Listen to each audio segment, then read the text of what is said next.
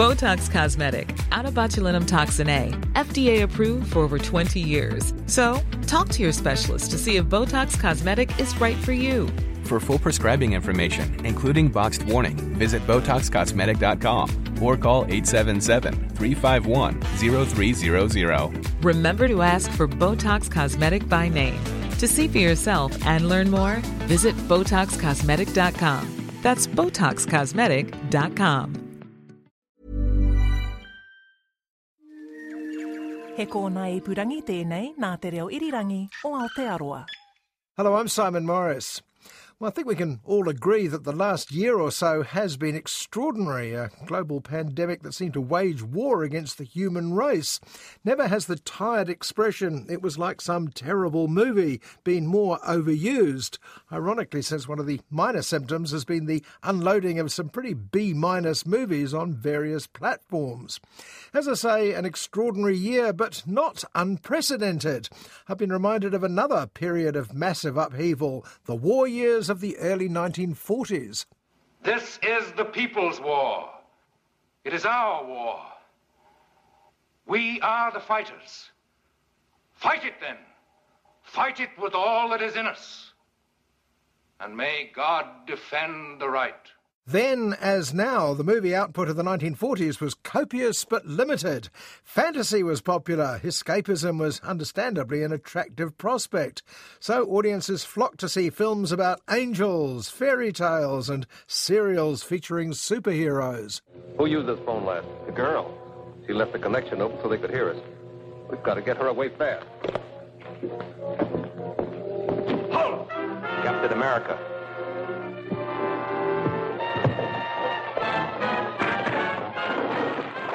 Sound familiar?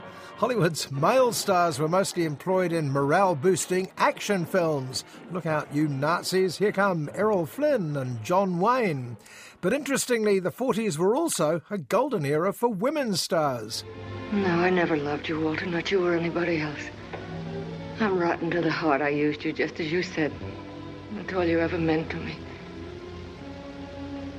Until a minute ago, when I couldn't fire that second shot.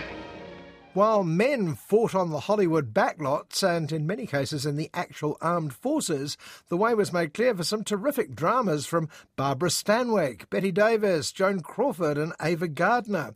Not to mention the two biggest films on the planet, Judy Garland and The Wizard of Oz and Gone with the Wind, starring Vivien Leigh and Olivia de Havilland. I've just heard that Ashley was taken prisoner. Ashley a prisoner? Yes. And maybe if he's alive and well, he's on some northern road right now. And maybe some northern woman is giving him a share of her dinner and helping my beloved to come back home to me. Well, right now, the big male movie stars seem missing in action. Where are Tom Cruise, Tom Hanks, Daniel Craig and Chris Pratt? All waiting for their blockbusters to be allowed into cinemas, I gather. Suddenly, the major action movie stars are often women. Emily Blunt, Scarlett Johansson, Gal Gadot, Charlize Theron, and this week, Angelina Jolie is a firefighter in Those That Wish Me Dead. That eats everything in its path. I would have seen this from the tower. I didn't call it in. They're going to send a chopper to figure out why. Chopper is that way. Back there. You don't get through that. We're going that way. In fact, today is an all-women affair led by a Colombian festival favourite about a woman lawyer, litigante. And there are more women-led projects coming out on Netflix, though they reflect one major difference between today's film scripts and those of the past. Laura had innate breeding. I selected a more attractive hairdress for her. I taught her what clothes were more becoming to her.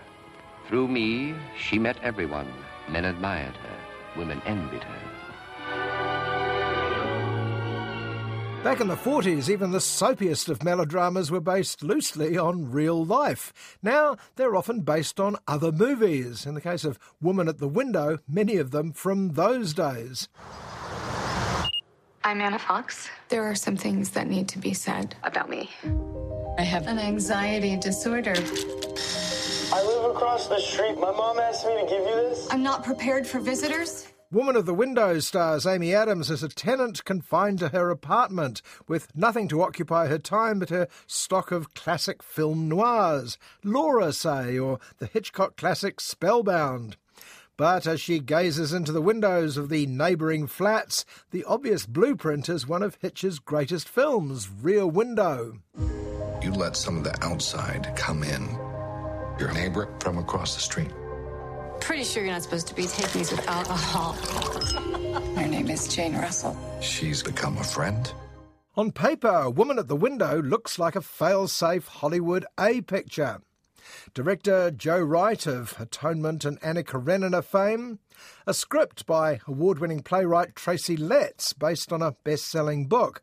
And a dynamite cast. Amy Adams, Jennifer Jason Leigh, Gary Oldman and Julianne Moore. How could it fail?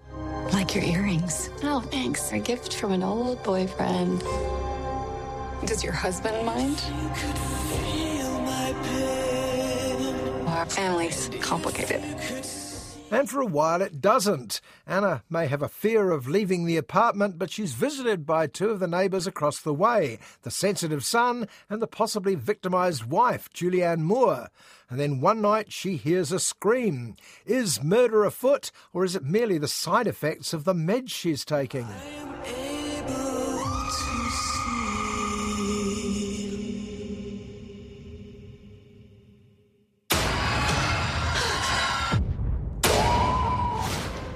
Woman at the Window is an old-fashioned page-turner of a movie. It rushes from one set piece to another with characters carefully transformed from their Rear Window originals.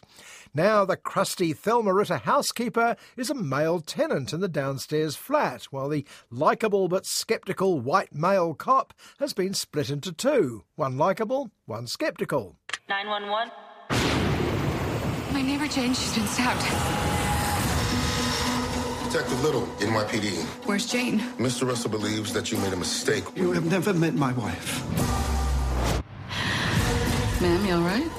There are unexpected switcheroos, one so drastic that it almost derails the whole narrative of Woman at the Window. The second, so unlikely that several reshoots were called for to try and keep the audience on side. The worst thing was that until then I was rather enjoying it in an airport book sort of way, from back when there were international airports. I'm not crazy. I know what I saw. They're all hiding something. You will not never met my mother. Stop watching our house. But even a cast as appealing as this can only do so much with a plot that's so loosely knit that it starts to unravel the moment you ask any questions at all. The good news is the original Rear Window is still available, and I might end up watching it tonight. Your doctor said that your meds can cause hallucinations. I'm not hallucinating.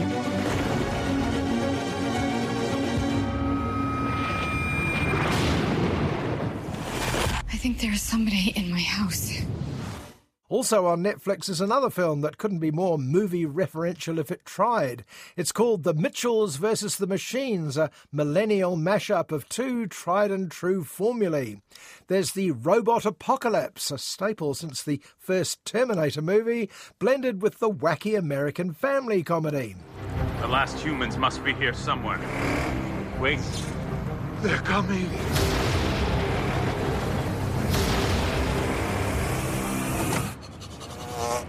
Is that a burnt orange 1993 station wagon? Or is it... The DNA of these comedies is long and winding. American Dad and The Simpsons, the Griswolds and the raucous National Lampoon comedies, back to all those TV family sitcoms of the 50s and 60s. But one thing they all had in common was the time-honoured motto, Father is an idiot. Why do you need all that to take me to the airport? I canceled your plane ticket to college. We are going to drive you to school on a cross-country road trip as a family. Our heroine is Katie, who can't wait to leave home and go to, inevitably, film school. She spends much of her time on her smartphone, as do the rest of the family. Mom, Junior and, well, not Dad. He can barely switch his on. What a loser. How about we put our phones down and we can make 10 seconds of unobstructed family eye contact. Starting now. See, this is good right here. This is natural. Dad's the sort of person who wants everyone to switch off their devices and who forces everyone to go on a road trip together and perforce become a happy family again. But Katie is more interested in the latest release from Silicon Valley. A tech mogul has just scrapped the formerly indispensable PAL smartphone for a newer model. But don't worry, nothing can go wrong, he promises. We here at PAL about to drop our biggest invention yet. Meet the Helper Bot. We promise you they will never, ever turn evil. Mom, what is that? The Mitchells vs. the Machines stocks its voice casting with, I'm told, plenty of social media celebrities. Even the dog is voiced by a pug who once went viral on YouTube. And to play the villainous robot leader, they hired, of all people, Olivia Colman. I suspect they had to be told who she was. A big deal in England, you say. Has she won anything? She's won everything. Well, sign her up. For my family, our greatest challenge... probably the robot apocalypse. Attention all robots. Capture every single person on the planet. Non-tech savvy people won't need to be told Olivia is by far the best thing in the Mitchells versus the Machines. The worst thing is Dad, played as Homer Simpson without the charm or the jokes by the often annoying Danny McBride. You may remember him from such movies as Angry Birds 2, Sausage Party and Zeroville. Greetings, humans. Technology rising up. Sayonara.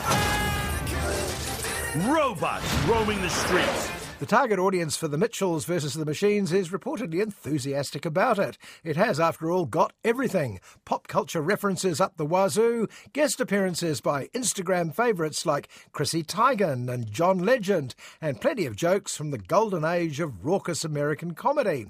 If you think this is for you, it probably is. The rest of us will just have to wait for the next Pixar movie. That's my girl! And we just might be weird enough to save the world. All right, hands in. Oh! Oh, he licked my tongue! Film festival favourite last year, Litigante, has no big names attached. In fact, it comes from a country whose movie output has been aimed, as far as I can tell, almost entirely at the local audience, Colombia, South America. It's about a lawyer and mother, Sylvia, who's having a bad year.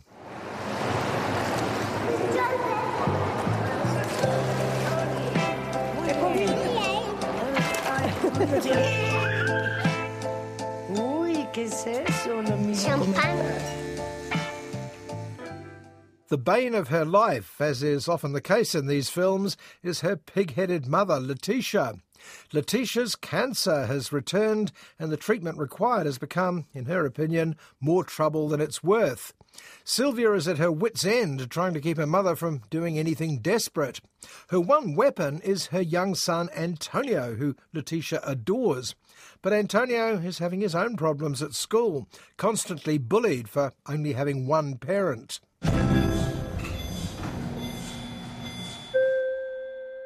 Yo sé que su mamá ha estado enferma, yo sé lo de su niñito. Obviamente le está pasando algo. Dicen que no tengo papá. But these are ongoing problems for Sylvia, and she could probably handle them if it weren't for new trouble at work. Her boss is clearly a crook and working for an equally corrupt Latin American government. With every possibility the law will come calling, Sylvia is ordered to face up to the media and give them the old razzle-dazzle. Y yo me conduelo, pero yo llevo 40 años construyendo mi imagen. Y si no la conservamos, el alcalde nos va a quitar de acá a todos.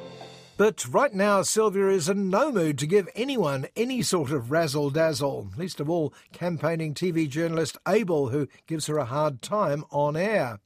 But things can get better in unexpected ways. Sylvia meets Abel later when they're both, so to speak, off duty, and one thing leads to another. She particularly warms to him because he gets on so well with young Antonio. ¡Vamos, Antonio! ¡Vértice! ¡Haz un crack! ¡Crack! ¡Es buenísimo! ¿Ah, la tiene? ¡Es buenísimo! Yo no tenía ni idea. Yo nunca he venido. Muy bueno. Wow! Sylvia and Abel take Antonio to a motor racing event, and it turns out to be Antonio's favourite thing in the world. But, as always, you can't have everything. Sylvia's mother, Letitia, takes an instant dislike to Abel. How can you trust the man who humiliated Sylvia so publicly? Vivir o morirme, a mí eso me tiene sin cuidado. Yo no le tengo miedo a la muerte. Tú se lo explicas a tu nieto de 4 años, que su abuela se va a dejar morir y que la gente se deja morir cuando tiene miedo. Litigante is a deceptively well-structured story. None of the threads seem connected at the start, and even when they do, there's no sense of any manipulation going on. In fact, the script came from 2 French writers before it was picked up by director Franco Loni and relocated to beautiful Bogotá, Colombia. No hay novio, novia, novia. Tengo un hijo. ¿Y qué? ¿Cómo es el cuento de Antonio y el papá? No hay papá de Antonio. It's a film that rests firmly on the edgy charm of its 2 female leads, as it turns out played by Lolly's sister and mother. Letitia Gomez as Letitia is volatile and unpredictable, 1 minute angry and determined, the next twisted round the little finger of her grandson. Temor que me da es que le pretendan meter de padrastro a un tipo como ese. No se asuste. Yo no estoy asustado, no se asuste, nosotros no hemos hecho nada de mal. Que yo ya no sé qué está pasando en esta oficina. And as Sylvia, Carolina Sanin is impossible to take your eyes off. Tough, tender, loving, and the one person in the movie that everyone, good and bad, relies on to sort things out. The story is, will she finally find time for herself? Carolina is the main reason to watch Litigante, but there are lots of others as well. I agree with last year's festival audiences. Definitely worth seeing. No, Silvia, eres una persona increíble, una mamá increíble.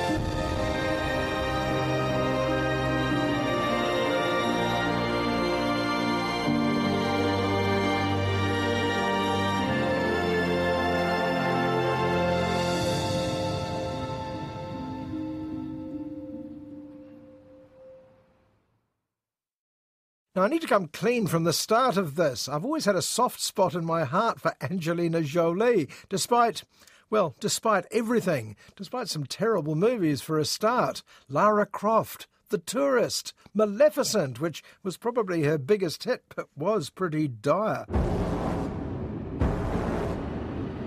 What happens next? You look it right in the eye. God's gonna cut you down. Tell him that God's gonna cut you down. In Angelina's defence, apart from her early Oscar winner Girl Interrupted, I can only really offer glorified B movies like Salt, Mr. and Mrs. Smith, and a surprisingly touching turn in the Kung Fu Panda films. And somewhere in between there's a no-nonsense thriller called Those Who Wish Me Dead. Why'd they put you in a fire tower? Well, I'm just lucky, I guess. Angie's always at her best playing someone a bit damaged who needs to redeem herself. Here she plays Hannah, a smoke jumper. That's a firefighter who's dropped to the edge of a forest fire. I believe it really is a thing. Last year she misread the conditions and 3 trampers died.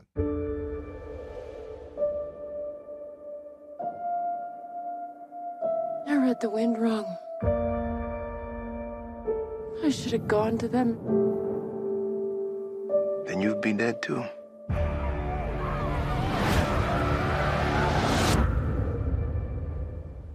That's our job.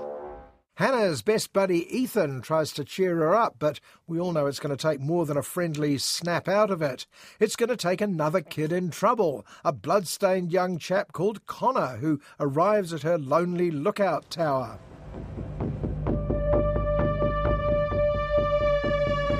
Hey! Stop! I'm not going to hurt you. I want to see where the blood's coming from. It's not my blood. You in trouble? What Hannah doesn't know, though we do, is that Connor's dad was on the run, pursued by two sinister and dangerous assassins. The car crashed, Connor escaped with some valuable something or other, don't worry about it, and is looking for help.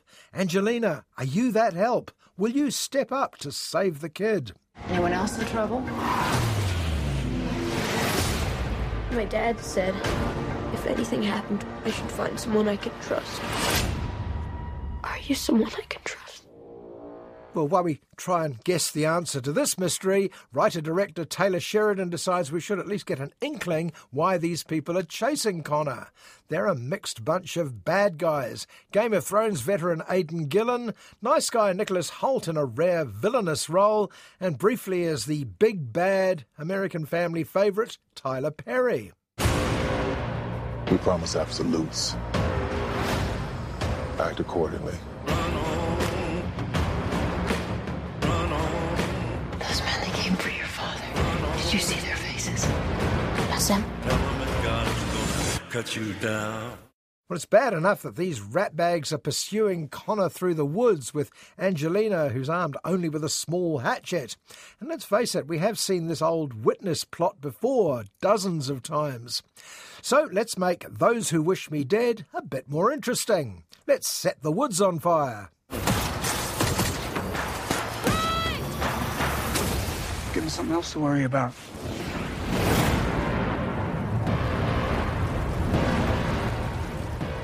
The Florida forest is tinder dry, and once it goes up, there's no way through it. So there's the bad guys behind them, a raging forest fire in front of them, and only one damaged firefighter to protect the kid. On the plus side, that firefighter is Angelina Jolie, of course. Listen. Run on for a long. You're gonna run. Run on for a long. And you're gonna keep running. Sooner or later, gonna cut you down. All right, it seems pretty predictable when you put it like that. Once the Clockwork storyline has been wound up, all you have to do is let it go, you'd think. But writer-director Taylor Sheridan, despite the evidence currently before us, is no idiot. He wrote Sicario and Hell or High Water, which were pretty good, albeit directed by other people. That eats everything in its path.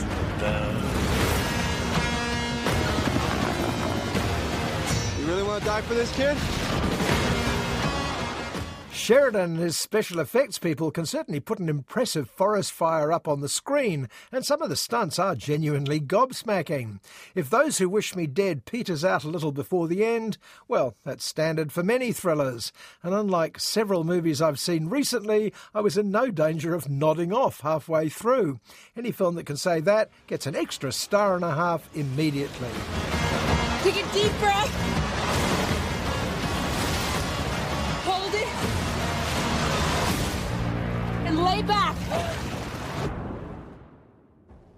The dividing line between this week's 4 titles is to what extent they were dependent on past better movies.